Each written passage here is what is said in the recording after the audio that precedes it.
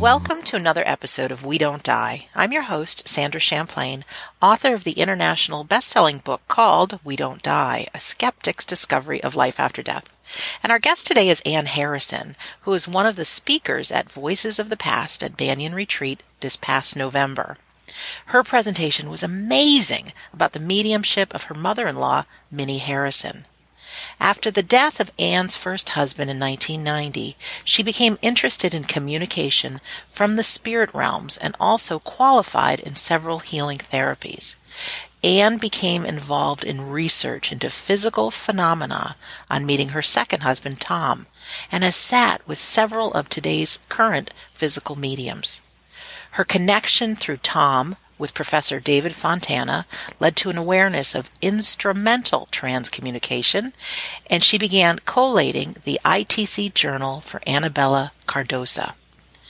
Since Tom's transition to higher realms, Ann is continuing his work in spreading the knowledge of the reality of psychic phenomena and what might be achieved when people sit together in harmony and sincerity. Ann is the author of Harrison Connections and publisher of Saturday Night Press Publications.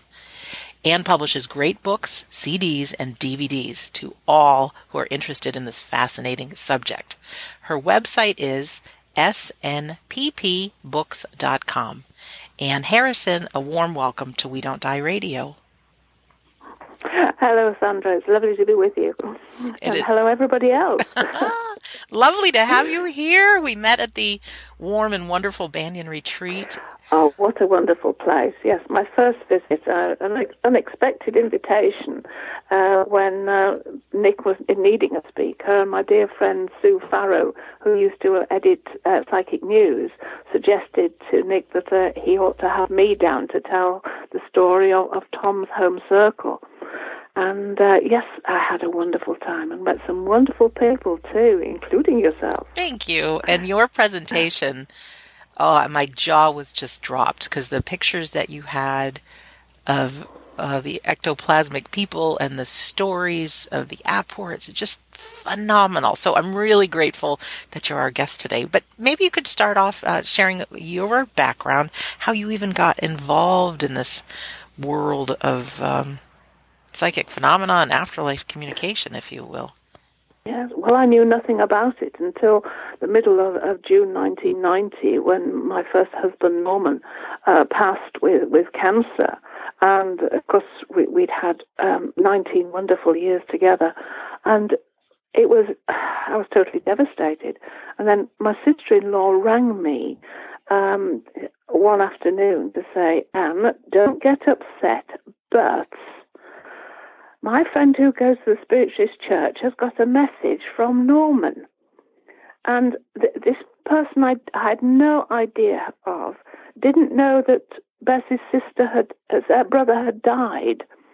And she, after a meeting at a church not far from Leeds in North Yorkshire, West Yorkshire, this person came up to her and said, I've got a man here who says you know his sister. And will you please tell Bess you can't believe how good it is the pain has gone. Now, as I say, this person didn't even know that Bess's brother had actually passed. She knew that he was ill, so it was a total surprise. She contacted her friend Bess, my sister-in-law, who rang me and said, as I said, don't get upset, but my reaction was, when can I come? Sure. I wanted to make contact in whatever way, because somehow I knew that there was this possibility. I think I'd always believed, although having no contact with them. And it was several weeks before I could go, because the friend actually went on holiday and we had to wait. But when I did go to this little church not far from Leeds, there was a message, but not from my husband. It was from a cousin of my mother's. Nobody knew anything about me. But it was enough to say that they knew that John, was in hospital, but would walk again. Well, by that time, my dear father had had a stroke and was in hospital. His name was John, although he was usually known as Jack. And he was unable to walk. He did learn to walk again, but he didn't come out of hospital. He had a massive heart attack the day he was supposed to come out and passed. But by then, that time, I had made contact with the Spiritualist Church and got to know things, and I was so pleased that he had passed when he did, because he would never have been strong enough to drive his car, nor to have gone into his workshop and done his woodworking, which was his love. He was a very skilled joiner, carpenter, and he would not have had the strength or the ability in his weak arm to be able to do any work. He would have been miserable. And so my reaction was, thank goodness he's free. That was my introduction in the first 3 months, that I knew everybody was okay. Everybody would be fine. They would move on. And it was an absolute miracle. I mean, people thought I was crackers. But I couldn't be happier for him. My family, well, no, my brother still just smiles indulgently at me and, thinks I'm absolutely crackers. Yes, that happens. As I say, one day he'll find out. But yes, so that was my start. And from there, I learned a lot at the little church I went to, and then I wanted to know more. And somebody encouraged me to go to the Arthur Findlay College down at Stansted Hall. Yes. in Essex, in England. And there I studied with a wonderful tutor, Mavis Patilla, absolutely brilliant teacher. And things just started to happen. Things just took off. But so I started to learn an awful lot about the mental side, the mental mediumship, and the use of clairvoyance, the clairaudience, people being able to hear things within their head as though people are speaking to them. And mine was more seeing pictures, and I could also then look at the pictures, and I wanted to know more and more. Well, as it happened, my friend suggested that we went along to a special weekend at a local centre where there was going to be a psychic supper, followed by the following day by a talk by this man called Tom Harrison on physical mediumship of his mother. And I said, I don't want to go to that. Nobody does physical mediumship. That's old. Nobody does that. We now want the mental side of it, where we're getting the higher teachings. This is what I had been told at the little church I went to. Anyway, she did persuade me. And as I say in my book, Harrison Connections, the rest is history. Yeah, I can Tom tell and I. you were persuaded because you now have the same last name as Tom. Well, yes, because we got married in 1998, 5 years after we met. But yes, we immediately hit that, knowing each other. You just felt as though this was something so special. And I volunteered to drive, because by then he was 75. And I said, I will drive the car if you've got to, and take you to wherever you've got to do your talks, just so you've got somebody to support you. And it went on from there. That's beautiful. So eventually we married, and so yes, I became Mrs. Anna Harrison. And he spent the 17 years, as he said, teaching me everything about the circle, so as I was able to continue after he'd gone. And when he passed in 2010, in the October, after a fall, where he then hit his head and hemorrhaged inside and went into a coma, I had to do his talk because he was booked to do one the following week, And so I did it. I'd done all the work behind it and all the preparing the photographs and everything. So that was my start.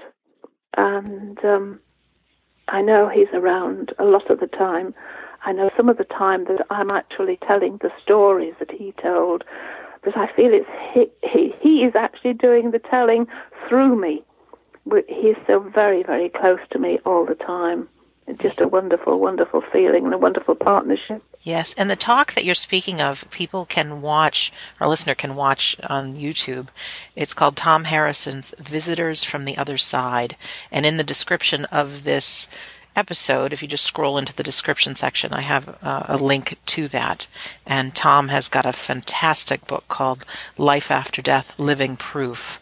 And also Visits by Our Friends from the Other Side, a couple of books.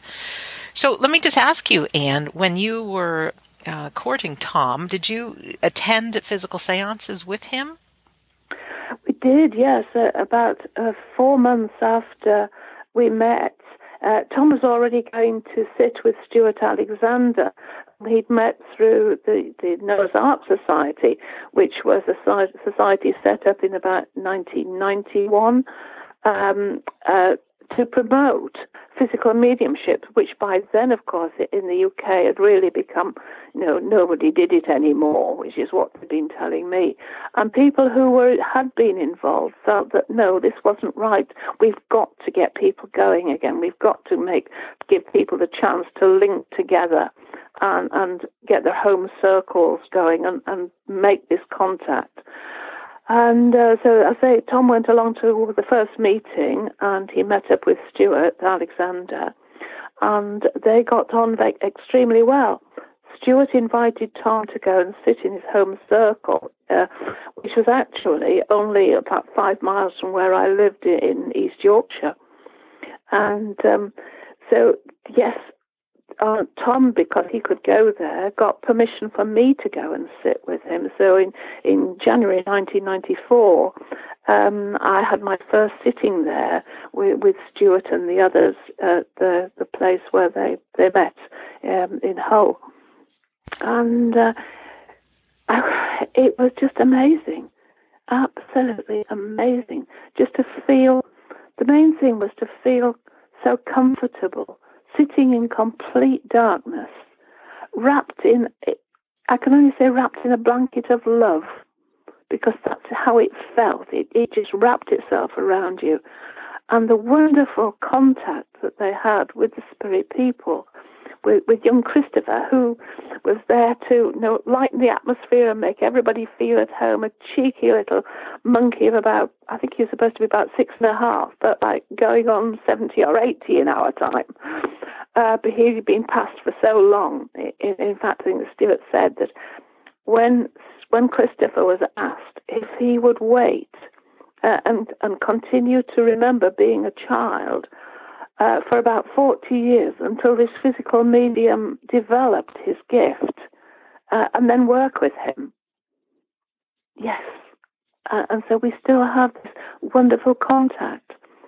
And he's an amazing, funny, very naughty at times, but a wonderful one. And then you've got the other communicators, Walter Stinson, who was his main communicator, helping with all the phenomena, the things that happen in the circle.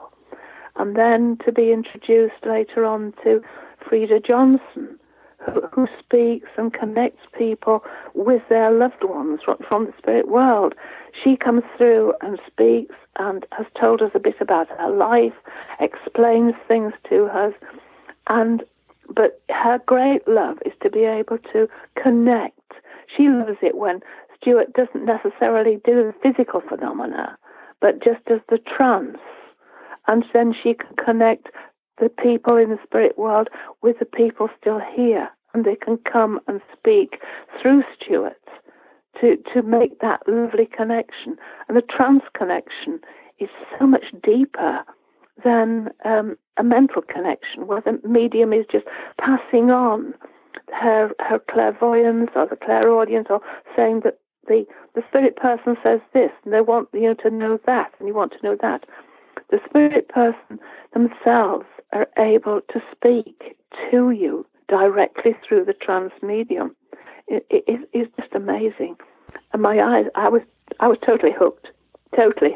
I don't blame you. And it's just gone on increasing. And from there, we were able to sit in a private home circle with a family, as well as sitting at Stuart's. And then as the years have gone by, I mean, I've sat a number of times with Scott, Milligan, and David Thompson, and a number of other quite private people who still do sit in their home circles.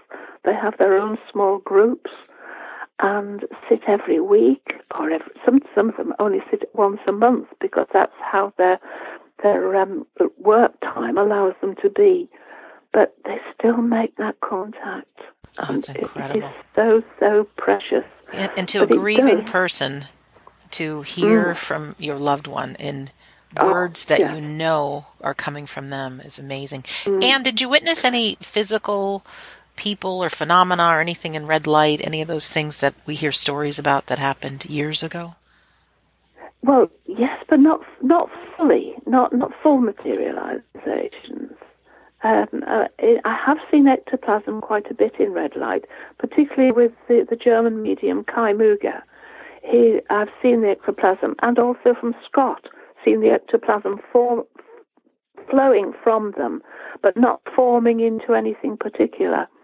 But with Stuart's circle, what his main communicator for phenomena, Walter Stinson, has done is to perfect a method of pushing his hand into a mass of ectoplasm. So if you can imagine ectoplasm flowing from Stuart, particularly from his mouth in this case, sometimes from the solar plexus, and it forms onto a table which is underlit by a red light. So it has a glass top with a red light inside it, but then covered with a cloth so the light is dim. The ectoplasm will form as a flowing mass onto the table, and then you will see a hand gradually form and push the ectoplasm into a shape. And it's quite solid because the very often Walter will just say, now keep very still, put your hand on the table and stay very still. And so the sitter will put a hand on the table and keep very still, not move.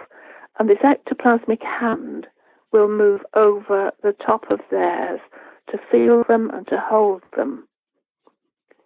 And it's warm, and it's life. It is alive. I won't say it's lifelike because it is alive. It's a living substance, and they are still living. So the ectoplasm is just a material that they're able to produce from the medium's body that is able then to be used by them to make them solid. So I haven't seen a full materialization, but this one particular night I will say when Walter had his hand on the table, he then told me to slowly move my hand over the top of his. Now, this is something I'd never seen before, never heard of before. But to be trusted by the spirit world not to do something stupid while I did that was such a great honor.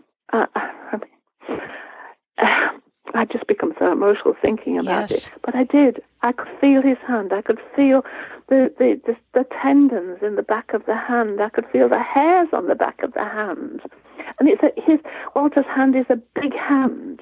It really is. It's a large man's hand. And then suddenly, as I'm feeling the back of his hand, he whipped it over, grabbed hold of my hand, lifted it, and kissed it. How much of him was fully materialized, I don't know. Maybe only the hand, maybe the face. I couldn't see a face, but I know I felt that kiss. Wow. That's the most I've seen. Oh, that's just fantastic. I know we were together at Scott's seance in November, and to see the little child's fingers holding onto that glow-in-the-dark tablet, Yes. walking around the room. And of course, there was no child in there that was of human form. My listeners can probably tell that I've done several interviews lately about physical mediumship, and to me, it's what I'm passionate about. We'll still talk to all kinds of people about life after death, but for me, continuing my search, I feel that yes, can there be frauds in this? Yes, and I think there can be with physical mediumship, and also in every job in the world. I think there are people that aren't what they pretend to be, but I do know in my heart of hearts that this is real. And I was just telling Anne before the show, one of the big things I didn't like doing was saying the word seance and ectoplasm, because my mind goes to the movie Ghostbusters. And if anyone's seen that comedy, there's this green gooey stuff called ectoplasm. And I just thought people would think I'm a lunatic if I start sharing that I'm going to seances and there's ectoplasm, until I found a book called History of Ghosts, The History of Ghosts, written by Dan Aykroyd, who starred in the movie, his father, Peter. And Peter Aykroyd's grandfather was a spiritualist who sat in Home Circle, who, after his death, they found a chest filled with journals about these physical mediumship seances that he would have in his home. And young Dan heard these stories and grew up as a spiritualist, heard these stories of ectoplasm and seances, and that is the genesis of him using those terms in Ghostbusters. So I now have this backbone that it's okay to share. And to our minds, it seems like it's so hard to fathom that there is a substance that can come out of a medium and that our deceased loved ones can step into it, whether it's just a hand or a face or vocal cords, and be able to speak again. But my friends, it is reality, and it may be something where you need to see it to believe it, and I totally get that. That was exactly my experience and why I went to Banyan Retreat, but it's real. Yeah. Yes, and as you say, to see those little hands when you know there's no child in the room and nobody has a hand as tiny as those when it comes round against the plaque. And I mean, I've witnessed that also with David Thompson, yes, when he came out to Spain, because I've been living in Spain for 17 years and only just come back to live in the UK.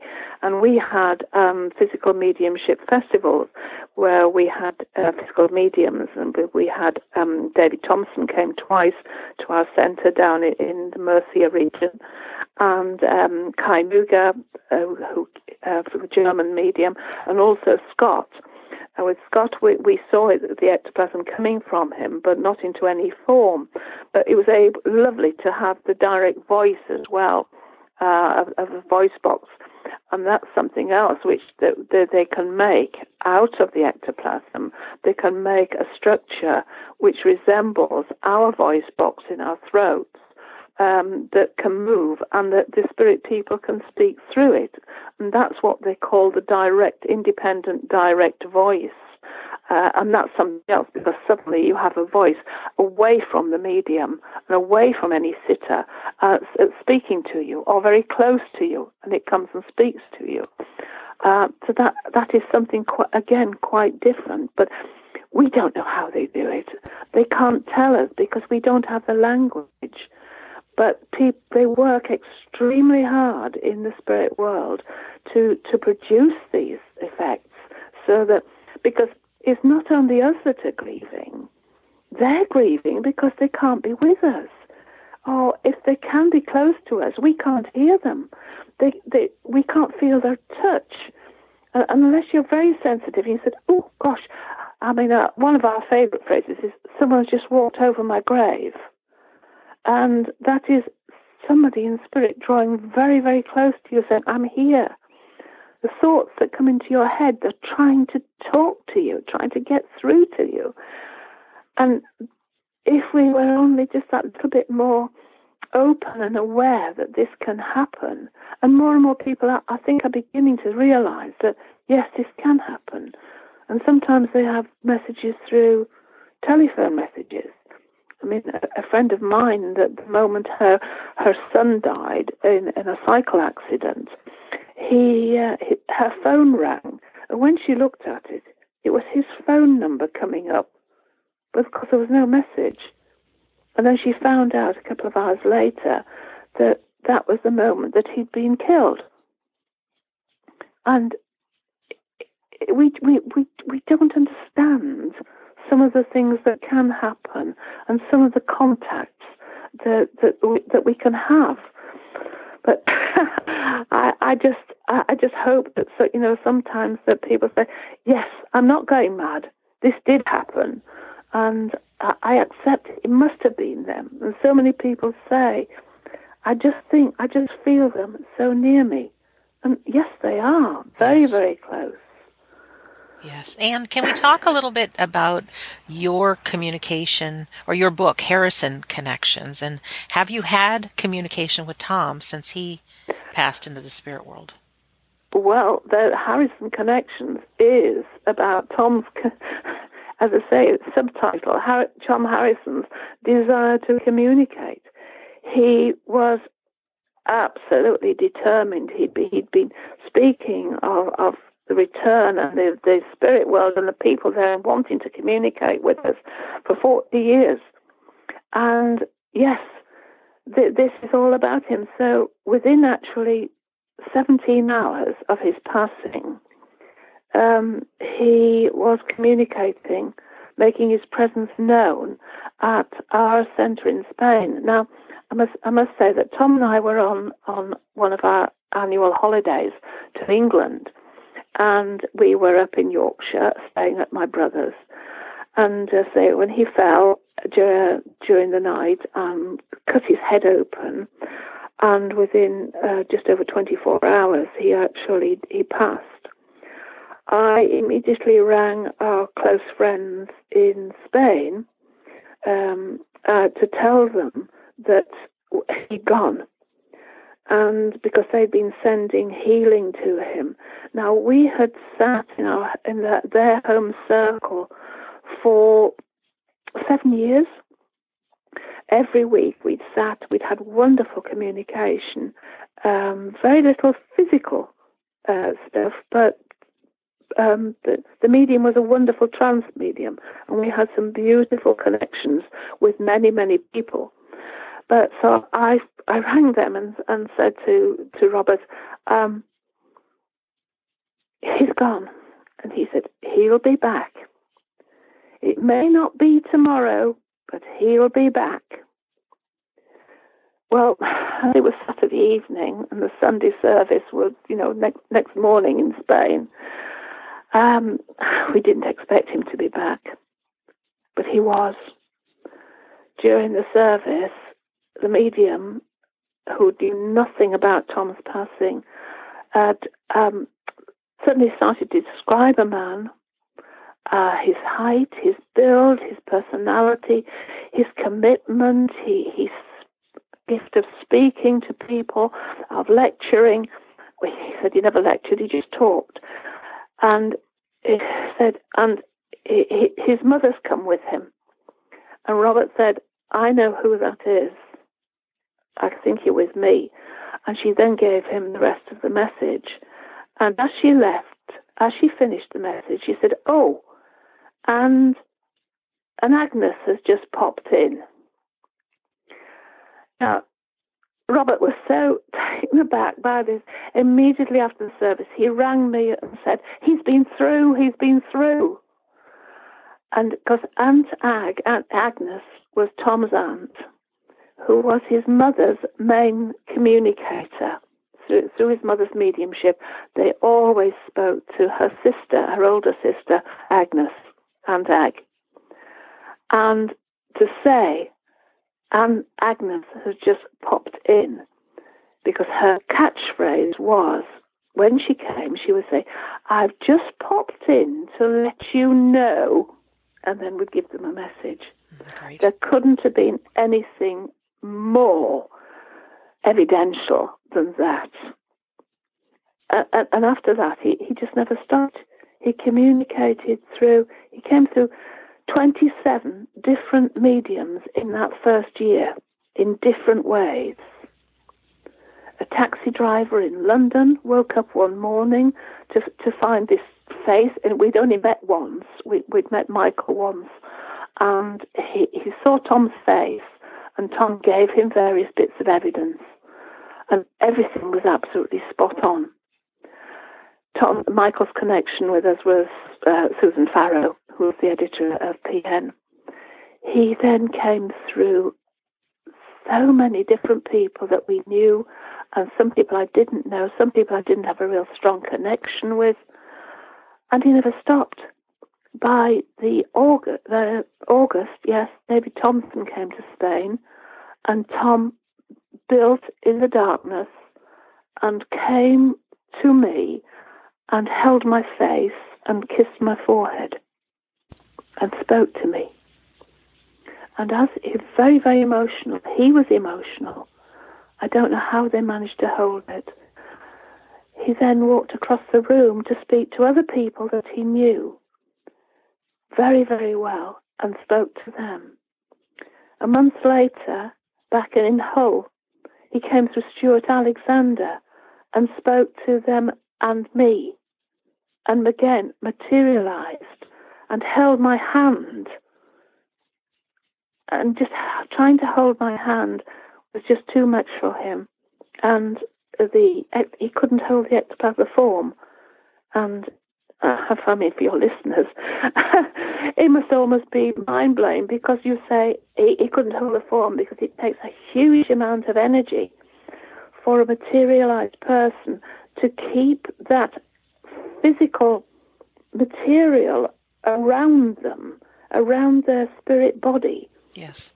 To make themselves known and to give them that solidity, which Tom spoke of so often in the people who came through in his mother's circle, because in their circle, they all were in red light and you could see them.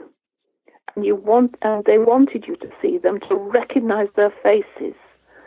That was most important, that you could recognize them. Oh, Anne. But as I say, the book took 4 years to write, because he kept trying different ways to come through, and through different people. That he even managed to write a message through Scott in 2012, 2 years after he'd passed. He wrote a message on a piece of paper for me. And it happened to be the 19th anniversary of our meeting. It just is, it was non-stop. And to get through the grieving process, there couldn't have been anything better for me than to have to keep working at his wonderful way of being with us all the time, passing on different things, moving things. Even a nutmeg grater. I decided to make a dish one day, and I needed the nutmeg for it. And I went through to the freezer to get something out of the freezer, came back with it, and the nutmeg grater, which is usually in a pot at the side of the stove, it was out and lying on my work surface when I got back from the other room. This was the sort of thing that happened. But there was just so much that I've had people say how much they have appreciated things that I've been able to tell them. Yes. Because of the way that they have had to work through not having this wonderful contact, but knowing that even little things like that are so important. They sure are. Anne, I'd like to ask about what both you and Tom have spoken about, which is Tom's lecture, now yours, that I saw at Banyan. Could you talk a little bit about Minnie Harrison and how that group started, and share some of these things that happened in Red Light? Yeah, just share a little bit about that. Yes. I love it. I know. As I say, it was a complete eye opener to me. Difficult to absorb all that to start with, but Tom was in the army for the full 7 years of the Second World War, and when he was home, while he was away, his wife, whom he'd married in 1940, near the start of his service, and his mother and father used to go round to their good friends, Sydney and Gladys, who ran a small shop, like a general store, and they sold everything. And Sydney also took up baking, so that they started to sell bread and cakes and various things. But every Saturday evening, they would go round and have a social evening, nothing much else to do. So you couldn't afford to go to the cinema all the time, and being wartime, they just used to go around and have a good chat. And because Sydney played the violin and Gladys played the piano, they would have a sing-song and just have a lovely social time together. When Tom came back from the army at the beginning of 1946, they, again, just went round for their Saturday evening. And about the third week in, Sydney said, "Why don't we have a circle?" Now, this was because they were all spiritualists, apart from his wife, who was a Methodist, but very used to spiritualist ways. And Sydney worked whenever Tom's mum, Minnie, went to take a service at a spiritualist church, Sydney would do the address, like what people would sort of in churches called a sermon, but he would do the address, and then Min would make the communications with the different people. Now, ever since she was a teenager, she had developed into a good trance medium. So they decided, yes, we'll have a circle. And they just expected that they would have Min go into trance, and people that they knew or didn't know would come through and talk to them. Well, the first week they decided to sit, the beginning of April 1946, she went into trance, and almost immediately her sister's guide, an Indian called Running Water, came through and said, "Sit with the trumpets and you will get as good as Mrs. Abbott." Now that was his guide, that was his control, Min's sister, Agnes Abbott. And they thought, well, we can't believe that, but we'll have a go. And that's where they started. And after the third, they made some trumpets. They made a wooden one, a cardboard one, and stood them. Now, trumpets are really for communication where the spirit voice will come through the medium, but because it is so difficult to get any volume with the voice, the trumpet is really a basic megaphone, just like the old cone that you would see people speaking into, and the voice would come out louder at the other end. Yes. And this is what a trumpet is. It's still used today. And so they made one or two. And the third week, under the trumpet, under one of them, when they lifted it up on the floor, was a little flower. Now, no, there were no flowers in the room. Where had it come from? Mm-hmm. And they decided it must be an apport. And that is something brought into the room that nobody has had any contact with. It arrives from spirit, and it's a physical object. It doesn't disappear. It's there. So that was their start. 3 weeks. The 5th week, they heard a voice through the trumpet. And by the time 6 months had gone by, they were having voices regularly through the trumpet. And then they asked if they could possibly have a red light, because they were starting to get hands, as you described, Sandra, the hand against the plaque, the little one that we saw in November with Scott. They were seeing that against one of the trumpets, because the spirit people had said, please, get a plaque, paint a plaque, so we can show you our hands. Very quickly, once they did that, they saw hands, they had connection with them through voices, and then they said, well, can we have a red light so we can see the hands better? In a few weeks, they said, the spirit people said, yes, we're ready for a red light, but it must be very dim. And it was. If you can imagine a very dim torchlight behind a piece of red glass that you would use in a photographic dark room. So it was very dim, but you could see them. And this is what they started with. And by week 32, that is just 8 months after they started sitting, that they had their first full materialization.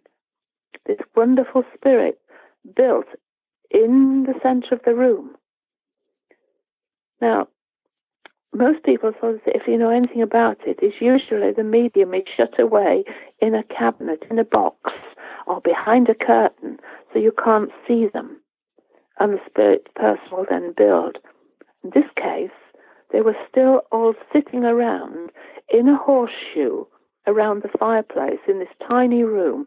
It was barely, 3.5 meters, 4 meters by 4, 12 foot by 10 foot. Small room. A small sitting room. And there in the center of this circle, they saw this column start to build and grow, and it was just like a white disc to start with. And Tom says as he watched it, it grew until it was the full height of a person. And it turned towards him. He was sitting opposite his mother. This form turned towards him, and he could see the dark shape where a face should be. But the light was so dim, he couldn't make out the face, but he knew it was there. And from this form, 2 hands came out towards him. And he said, absolutely amazed, but not frightened, but amazed. And he put his hands out, and into his hands, this form placed 4 carnations and closed his hands around them. Incredible. And then gradually, the column of ectoplasm went down and down and down until it disappeared and just seemed to whisk back towards his mother into the darkness. And that was their first one, only 8 months after sitting. But people sit for many, many years. But as I pointed out to him, and I said, you've got to tell people this. Your mother and father and Doris, his wife, and Sydney and Gladys had been sitting together on a social evening for 6 years throughout the war while you were away. They had formed that harmony, that bond between them. And because Min was already a developed medium, as soon as Tom was back, the spirit world were ready to start and get going. Because what people don't often realize is that Minnie had breast cancer and had her first operation in 1940, and this was 1946. And they kept her going. As the guide Sunrise used to say, we give her healing. And they gave her healing every week and kept her going for 18 years until 1958. And they sat many, many weeks of the year throughout all that time, having this wonderful connection with spirit. And a lot of visitors too. They had over 200 people who were not part of the circle who went and met their family and were able to see them and hold them and kiss them. One man called Roy Dixon Smith wrote his own book called New Light on Survival, which has been long out of print but is available occasionally. And he described how his wife was a totally different build from the medium, how her hands were slender, where Min's were quite broad and work-like, a lovely, cozy woman. But his wife was very slender, and her hands were slender and played the piano. And he said she was so different, and he was allowed to go over and hold her and kiss her. But the emotion of him kissing her made that she couldn't hold the form any longer and disappeared.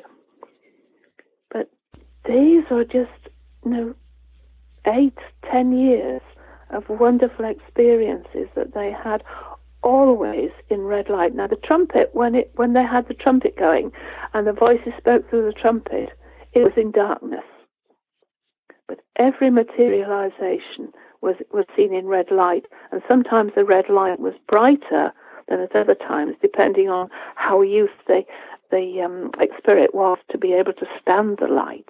Antag was very used to it, and she would often stay for 15 minutes and have a really good chat with everybody. Oh. Others would just stay for a minute or two and not even come out of the cabinet, which they had later. After about 12 weeks, they were advised to have a cabinet so that the materializations could be stronger and more of them.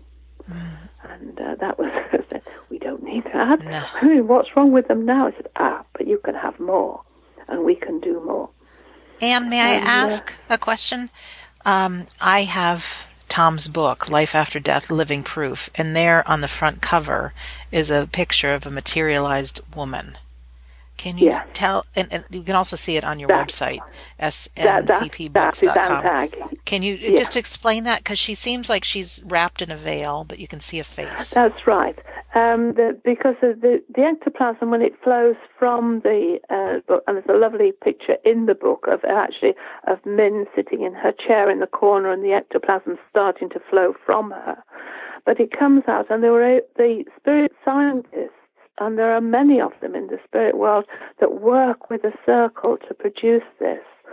And they can make it into the most beautiful fine cloth. As Antag once said to them, these are the robes that you are making for your life in the spirit world. And depending on the fine gossamer, so it can be very fine, like fine silk foil, or it can be a coarser cloth. As people have said, it's just cheesecloth. Well, it can be if they want it to be, or it can be a beard.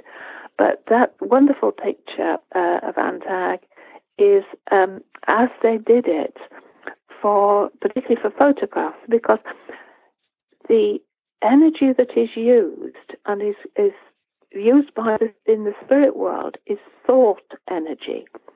And by thinking and molding those thoughts, they can create clothes. So if you've seen the wonderful pictures of Silver Bell in her wonderful Indian costume, and there are plenty online of it developing with the American medium, and she's a wonderful Indian.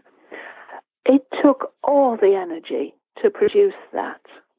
So to use the minimal energy and to say just for them to be there, they kept it as simple as possible in like a shroud. You can see wrapped around them. If you look at that photograph, you can see that she's holding it tight around her, tight, close in. She has one arm up, holding it around her chin, and the other one around her body. But you can see the face. And this was what was important. The face was important. Can you recognize me, is what they used to say. Can you see me? Can you recognize me? The rest of it didn't matter. Clothes don't matter. No. It's just the face. Now, the thing is that they did that because if they tried to mold it into ordinary clothes, it would use all the energy up and nobody else could come that evening. Whereas if they kept it simple and just almost as it came from the medium, a simple length of cloth, then it didn't use as much energy for them to be there. And 6, 7, 8 people could come in one evening. And they would hold it tight around their face, and particularly when the photograph was being taken, because the actual taking of the photograph absorbs energy from any object you're taking. So they had to keep very still and very concentrated so that the energy disturbance by the photograph being exposed didn't disturb them. And they were able to get a decent photograph. And these photographs weren't taken for public distribution. That's another story which happened in the 1960s when somebody was shown them and they said, get out and talk about it. These were only taken so that Min who was fast asleep in deep trance every week and saw nothing of this. Only the sitters saw it. They took the photographs so that Min, the medium, could actually see her sister and the other people who came to be in the circle. That's the reason for taking the photographs. Oh, fantastic. I want to ask you too, Anne, when we met, I got from you something called the Christmas Party Sitting, a CD. Could you share what that is? Because I listened to that as soon as I got home, and it's great. Yes, of course, that it was one of the, I think, only 2 recordings ever made, but the only one of a full seance. The other one is of a trance sitting. But in 1954, January 1954, a friend of theirs who was very involved with the local cinema and had an electrical shop, he had got a tape recorder, and being a very staunch spiritualist and a good friend of the family, said, would you like me to come and try and record one of your sittings? And so this was set up, and he sat in one corner of the room, and in the book there is a diagram of how they did it. He was in one corner behind the screen so that the lights from the recorder didn't interfere with the materializations and with the trumpet work. And Tom, across the room with a microphone, recorded the whole of the sitting. And it was nearly 2 hours long onto a 7-inch reels for the tape recording. We were fortunate, that they were able to do it so brilliantly. And Tom was such a wonderful commentator and introducing people. Definitely. And they when they he held I've just been listening to a piece this morning that he held the microphone in front of the materialized form, and they spoke into his microphone. So several of the voices on the CD are of materialized people. The first half of the CD is voices coming through the trumpet. So they must have brought the trumpet fairly close to where Tom was standing, because that was in darkness, and spoke, and they were able to communicate. So some of them who didn't materialize could still get their message across. One particular one was a young boy called James Andrew, who had died when he was around about 12, and he'd been coming to the Christmas parties since 1948. And every year he came back to say thank you and to let them know that he was still doing okay and how things were going on. And Tom was able to, in 1948, was able to let his family know that he was okay and had communicated. And actually went round to the house, and that's a lovely story called Homeward Bound, which is in it. And James Andrew actually speaks through the trumpet, and it's on the CD quite clearly. The other materializations, I say, are wonderful. So I can't remember how many voices are on. I think there are certainly 12. And right at the very end, we have just a short snippet of when Min comes out of trance and speaks and just sort of says, good night, everybody. Yes. So you can actually hear her lovely, warm, northeastern accent as she just says good night. So, yeah. And weren't there lights also and Christmas presents or little toys there, if I remember? Yes, that's right, because I think the recording was taken on the Christmas party sitting, which they had every year, so it's not from 1948. They had, as we did in November at the Banyan, they had a Christmas tree, and instead of having all the normal decorations and lights on it, they took those off and put lots of tiny toys on for the children, for the spirit children. A little lorry, a little aeroplane, a small doll, beads, little necklaces, things that they could take away. And they could hear the children playing around the tree during the seance, and they could hear the tree rustling, and and at the end of the night, every toy was gone. And Gone. Tom said that, yes, it gone from the room, absolutely disappeared. It had been disported, as they call it. Apports are things coming into the room, and a disport is going out of the room, like an export, I suppose, really. But Thomas said, we asked them, what did they do? And they said, well, what happens is that the spirit children take them, they play with them, and remember, we heard them playing with the toys and unwrapping the toys in November at the Banyan. Yes. We had bigger toys around the foot of the tree, but this one, they were just tiny ones. And they said, no, the spirit children take them, they take them out of the room, and they play with the spirit, I suppose, like we would say spirit part, what they call the etheric part of the toy, for as long as they want to.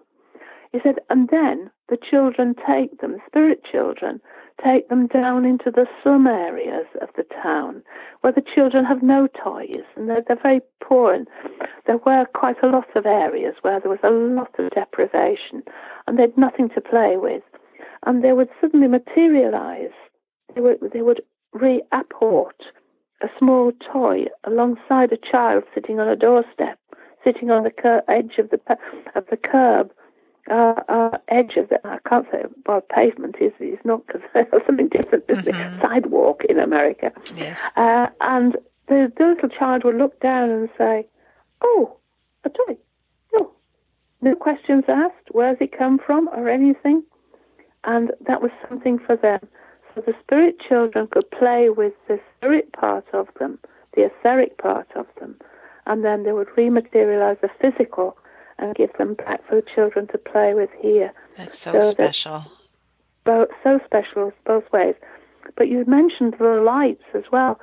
Yes, one of the young men working in the spirit world was the brother of Gladys Shipman, one of the sitters. Douglas had died only a few days old, and he'd grown up in the spirit world, and he'd become interested in the sort of electrical side of things, and he'd worked at producing lights, and so he could make twinkling lights appear around the Christmas tree, just as though lights were on the tree, as though they'd left the ordinary electrical set on, which of course they hadn't. They'd removed those. And these just little glows of light that would appear and disappear here and there, twinkling amongst the branches of the tree. So, how about, could you discuss a little bit about the apports? Sorry to interrupt, but maybe some of the apports that were brought in. You're talking about the toys being brought out. What kind of things were brought in? Yes. Well, that particular night, of course, there was one brought in, and that's another lovely piece on the CD, and that was a small bell, because they sang on and off throughout the whole of the party just to keep the vibrations going.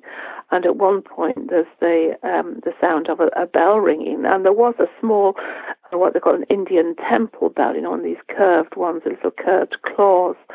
And they had one in the room, and they just left it in.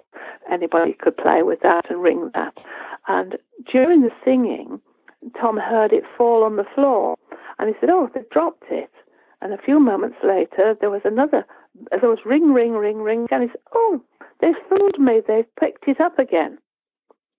But what we didn't realize at the time was that it actually was a second bell, a bell that had been brought in as a gift for the circle. We still have those, and they're quite different in tone. But that was just the one thing that night. And also, there were lots of violets dropped on the floor, little flowers. Tiny flowers were left, and they were found on the floor at the end of the party as well.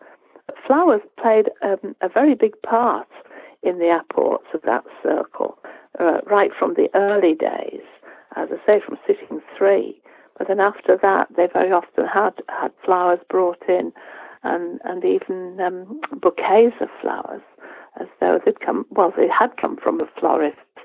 there was a florist nearby, and she used to put all her flowers and plants out into the cold store at the back, just a shed. It was a proper cold store. And as Aunt Ag had said to Tom, well, by Monday, most of them will be dead. So we've just borrowed a few.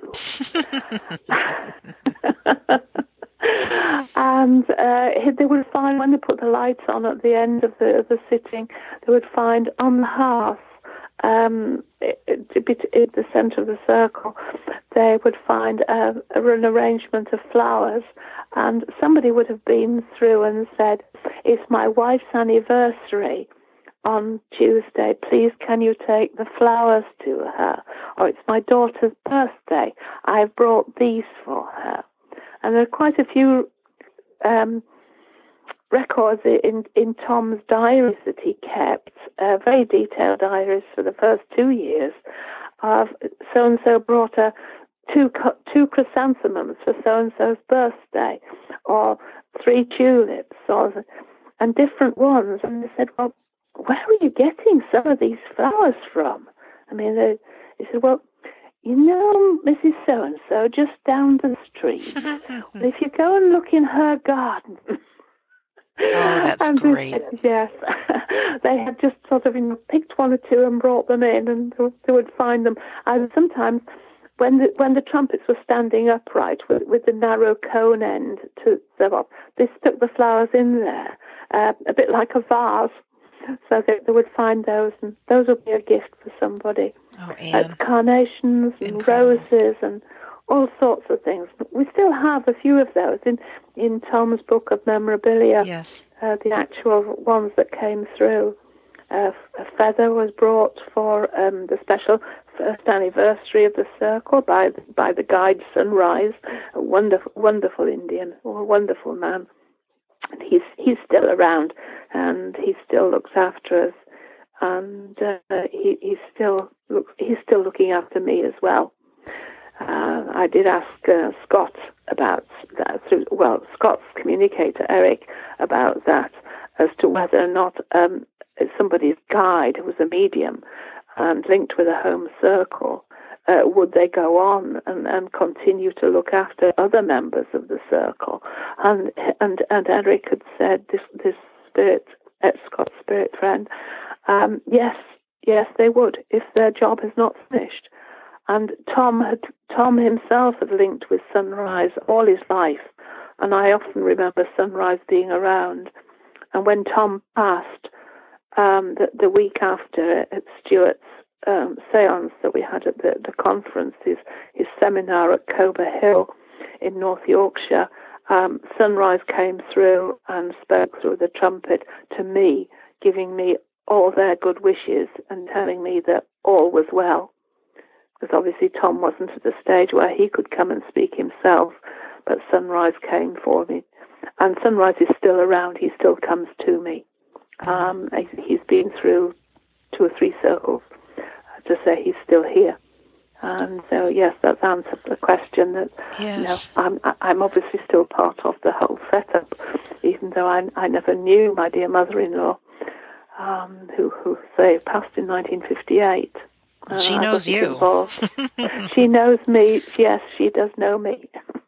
This is great. She does know me. Also, I just want to just shout this out. Sometimes it seems so phenomenal, like how can this be true? And I can't help but think, when we think of who we are, and even the miracle of human birth, a small sperm hits a small egg, and inside of that creates a human being full of intelligence, or even thinking we're living on planet Earth that is one of billions and billions and billions of planets in a never-ending universe. Or think of, even if we look at our own hand, down to the tiniest atom that might be in us, if someone were to put a tiny camera, it wouldn't show anything. We're invisible at our tiniest layer, that we are these miraculous beings. And I don't think we're meant 24/7 to realize that we are souls having a human experience, because there is something to gain for our souls by living here on your earth. But these things are real, as spectacular and hard to believe as they may seem. Yes. There's no doubt in my mind. No, and they can't explain it to us. I mean, if they tried, we would probably make a mess of it or use it for the wrong reason, which has happened with so many wonderful scientific discoveries. It's turned to use it for the bad instead of just for the good, and so we can only be allowed to know so much. But when people say, "Why can't we see it all in light?" and we say, "Well, hey, hang on. We don't know what energy is required, what they can do with our energy, and how much of this wonderful, wonderful system that is universal." I mean, it isn't because you're either Christian or you're Buddhist or you're Muslim or anything, or a spiritualist, that you go on. You go on like it or not. And you've got to live with that. But there's so much more. As you say, what is an atom? I've got some plants growing indoors because I brought them back from Spain with me, and I've got them growing on the windowsill above the radiator, so they're quite happy. But so are the little flies. And you look at them, they are minuscule. They're not even the size of a pinhead. And yet they've got legs, they've got wings, they can fly about. It is just miraculous. You look at the tiny ants, and you think, well, crumbs, the way that they put everything together. Yes, and the intelligence. The intelligence that's there, the way that they can live in a colony, the way that they know how to do things. And yet everything's in such a minuscule thing. And yet here are we, millions of times larger than them. And we can't seem to get it right at times. It's part of the evolution. And I'm even holding my cellular phone in my hand. I have an iPhone. And it's become quite regular that on the screen right now I have a picture of Tom's book and a picture of Aunt Ag, and thinking nothing of it. But 200 years ago, before there was even telephone communication, to say something like this could be possible. And I have no idea how even you and I are talking right now through the magic of not being connected by wires, and the pictures can come through. And I just think it's going to take time, and maybe things will happen in light. But this is all progress. And I think if you're interested in this, get involved, listen to some of the other shows. I'd like to talk a little bit about your Saturday Night Press publications too, because you have so many great books and CDs and DVD and but if this is something that's calling to your heart that you want to know more of, there's probably a spirit person whispering in your ear, and you're meant to learn and share and grow, and let's bring this back to life. That's what I say, because nothing heals grief better than knowing your loved one is okay. And could you talk about the press? Yes, the whole thing started because we couldn't find anybody in the mainstream publishers to take Tom's book into publication. His first little one that you mentioned, Visits by Our Friends from the Other Side, he did that himself completely and had it printed privately, and distributed it as and where. So it was the Psychic News and the SNU. A lot of people took it on. At one stage, he even managed to get it into Smith's at High Wycombe, which is one of the main bookstores, but not for long. But that's what he wrote. He wrote a small book that just got it started and has all the main points of the circle. But people started saying, well, you know so much more, and I was saying, but there's all these wonderful pieces of your journals that you've got the detail of sittings each week. We ought to be able to get that out more. And so once we went and settled in Spain, he started to write and started to put it together. And in 2004, we had it ready. And we started we contacted 14 mainstream publishers that did spiritualist, mediumistic books, and not one of them would touch it. We sent them, whole pieces of it. Nobody would have a go at it. Even David Fontana sent us the address of his own publisher, and they wouldn't look at it. So we said, well, But fortunately, we'd made contact with Tom and Lisa Butler, who ran the American Association of EVP. They've now changed it to a Transcom. Yes. And they don't, but they're a wonderful setup for the people doing EVP. And Lisa wanted to use one of the photographs from Tom's little book on a publication. We sent email and a lot chatting, and Tom told us that they had to do the same for theirs. They had to do it themselves. Told us of this wonderful printer called Lightning Source, and said, well, get in touch and find out how you can do it. And that's what we did. I found out that I was able to set up the page sizes and get everything in order and get it out. And having a contract with them cost nothing. But not only could I have a contract for England, I could also have it in America, which meant we could go worldwide with the books. And that's what we did. So in 2004, beginning of 2005, the first one came out. And then 2 years later, Tom was severely ill with pneumonia, but received the most amazing healing through Stuart and everybody at the seminar up in North Yorkshire in the October. And within 3 days, not only was he no longer hallucinating, had no fever, he was back home, having been almost like an intensive care in hospital. And it was just amazing. So I said, we've got to redo the book. This is why it's got a ticket on the front that says revised edition. And I said, well, while we're doing it, why don't I add more? Because you didn't mention this and you didn't put that in. And so we added a lot more from the diaries and more photographs as well, because by then I'd got a bit more expertise. Yes. And so that's why the Life After Death Living Proof says revised edition, 2008. And you publish other books as well. There's many others that I believe you're not going to find anywhere else, and they're phenomenal. No, well, really. Because the Alec Harris, the full story, that was all book. Because of David Fontana wanted to know more. There was so little. There was only the one put out by the Psychic Book Club, They Walked Among Us, Louis Harris.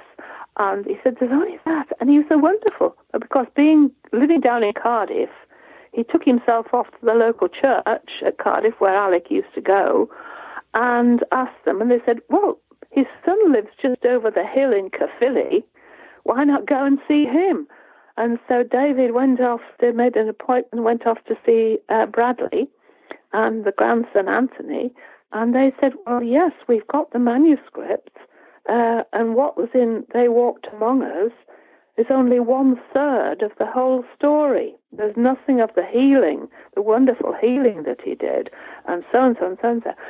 And so they gave David a copy of the manuscript, but somebody else who'd been, his father had been a member of the circle, had been working on the manuscript for 2 years, changing it into a computerized one. And just at the moment, we were about to start transcribing the other one, the typewritten one. Yes. Chris turned up with this one ready to use. Perfect. But we're really working with us. And it's my favorite book that I've read so far, because the it really materializations is. It's a wonderful book that came from Alec Harris that people could see, just brilliant. Yes, well, yeah. Go ahead. Several people, several at a time as well. Yes. And now, of course, I was able to get it translated into German.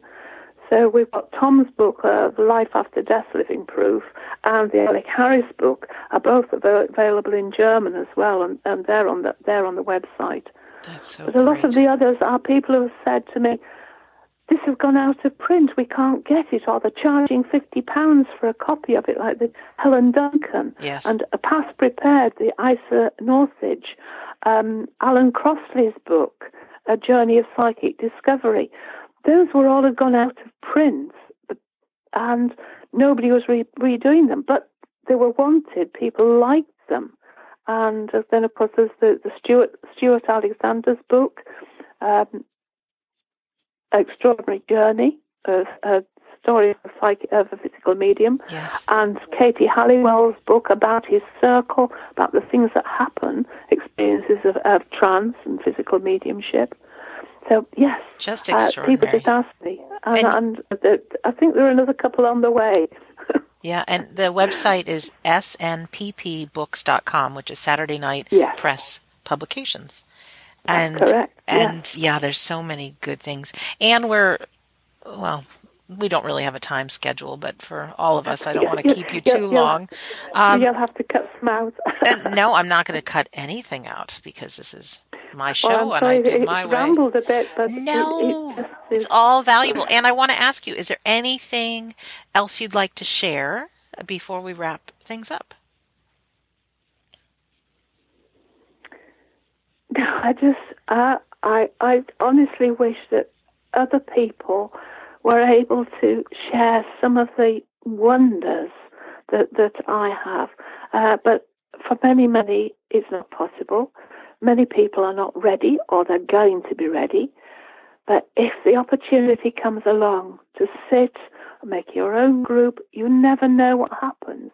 As Stuart says, that they started by reading a book by Arthur Findlay, On the Edge of the Etheric, and learned about the direct voice medium John Sloan and the wonders that Arthur Findlay, who left Stansted Hall to the SNU, the wonders that he had. And they said, let's just try. And they did. They tried, and they sat. They had no idea. They thought that Stuart's brother was going to be the medium, and it turned out to be Stuart. Yeah. They had no idea. Incredible. So you never know what Spirit has got in line for you. Yeah, and if this is something you're interested in, there's books, there's radio shows, there's all kinds of things you can watch. Again, if you look in the description of this episode, Tom Harrison's video on YouTube, Visitors from the Other Side, is there, and addition links to the books that we've mentioned and Anne's website. And of course, the video came about all because his daughter said, "Dad, you're not going to be around forever, and you're getting on, and you're not going to be able to travel." He said, "Hang on," he said, "and you're not going to be around forever, so you must get a video made." He said, "How do I make a video?" Within months, he met people who were used to making videos as training videos for a college. Her husband could be the cameraman. He met up with someone who was prepared to do the post-production, and we made a very close friend. And so yeah. Are these coincidences? I don't think so. Of course, no. They are. I'm sure they are. To me, they are spirit-driven. I mean, the story. I mean, David wrote it as a lovely foreword in Alec Harris's book of how things just slotted into place.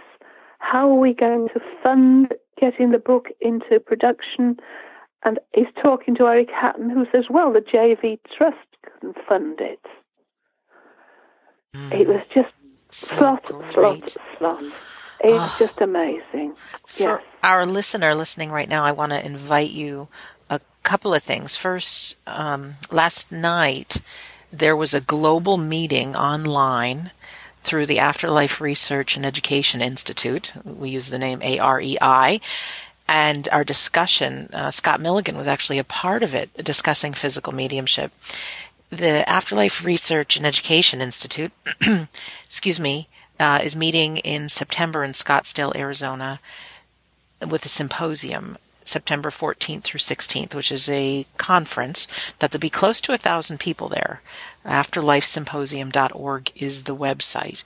And based on our meeting online yesterday, there's a lot of talk of physical mediumship as well as other kinds of mediumship and other afterlife communication. So if this is something that interests you, I definitely invite you to, if you can, join us at the symposium. If you can't, join the Afterlife Institute. And again, if you go to afterlifesymposium.org, I think it's $35 US a year, but you're invited to all these online global meetings that are free, and you can learn so much just from the comfort of your home. Also, if you're somebody who wants to witness some of this physical phenomena, I go twice a year in the spring and the fall. This is where I met Anne, to Banyan Retreat, and banyanretreat.com is the website. And upcoming March 29th through April 2nd, there is something called Whispers from the Soul. In the fall, it's called Voices of the Past. And there are other things you can do also, even to witness some of these seances throughout the year at Banyan. But I wholeheartedly recommend it. Really good, loving people. And so those are just a couple of things that I like to share. And plus, I've done a lot of speaking with guests on physical mediumship. And Stuart Alexander is going to be our guest, and just a few weeks' time. So I'm excited about that. And yeah, Anne, thank you for being our guest today and sharing your beautiful life, your husband's, your stories, and yourself. Thank you. I'll just say with Stuart, of course, Tom and I were members of Stuart's home circle for over 6 years until we went to Spain from 1994 through to 2000. And then we went to Spain. We were honorary members, so allowed to go back and still join in and be welcomed, so lovingly by the spirit people there, as well as the physical people of the circle. It was just a wonderful, wonderful family. Oh. It takes dedication. Yes. And it takes commitment. Yes. But the love that you can experience and feel is just amazing. Yeah, I do feel in my heart everybody that I'm witnessing the miraculous, and I feel the same way. Again, sorry to interrupt, that I wish everybody could experience this. And when you're ready. Everybody, bonne chance in your journey, and just give it a go. Yes. Just try with good friends. The main thing is harmony. It doesn't matter whether it's 2 people, 4 people. There's no definite number. The thing is not too big a circle, but just get that harmony, maybe a family group, maybe just 2 or 3 close friends. Sit when you can regularly. At the same time, make a commitment. Enjoy yourselves. We had some wonderful times in the little circle that we sat in West Yorkshire, singing all the old-time music hall songs. People say, well, can't we sing some modern songs? Well, we sang things like Chitty Chitty Bang Bang and How Much Is That Doggy in the Window? We didn't get much more modern than that, but we had a wonderful time, and we had some wonderful, wonderful phenomena just with that family in that loving home. So it doesn't take, does take love. Love. Do it with love. Do it with love. Yes. And harmony, and laughter is the best energy builder. That's the main thing. And let's reconnect these 2 worlds, because our loved ones are around us. They are around us. And that's right. And they're just wanting to be able to get that through. Yes. Just say, yes, go on, do it. Or why don't you think of so-and-so? They're trying so hard to get it through to us. And yes. Oh, Anne, their love. Thanks again. Love. Thanks again from the bottom of my heart, our hearts, for being our guest today. Thank you very much indeed for asking me. Love to everybody. Yes, and for our listener, remember to go to snppbooks.com or look in the description, because I've got links to everything. Remember to visit WeDon'tDieRadio.com. Lots of episodes about physical mediumship, all kinds of things, near-death experiences, and many, many different reasons for you not only to believe that life after death is real, but that your life is for a purpose. So, can I just say one thing we didn't say? I know you said about going to the website to see all the books. All the books that you see on there are available through Amazon, Amazon.com and Amazon.co.uk. So if you didn't want to write to me, to the SNPP site and order it that way, you can find them on Amazon. Thank you, Anne, because that makes them available globally, and then you don't have to pack hundreds of boxes. Very often it costs more, except for the CDs and the DVD. Those have to come from me. Yes. But the books are available, as I say, everywhere.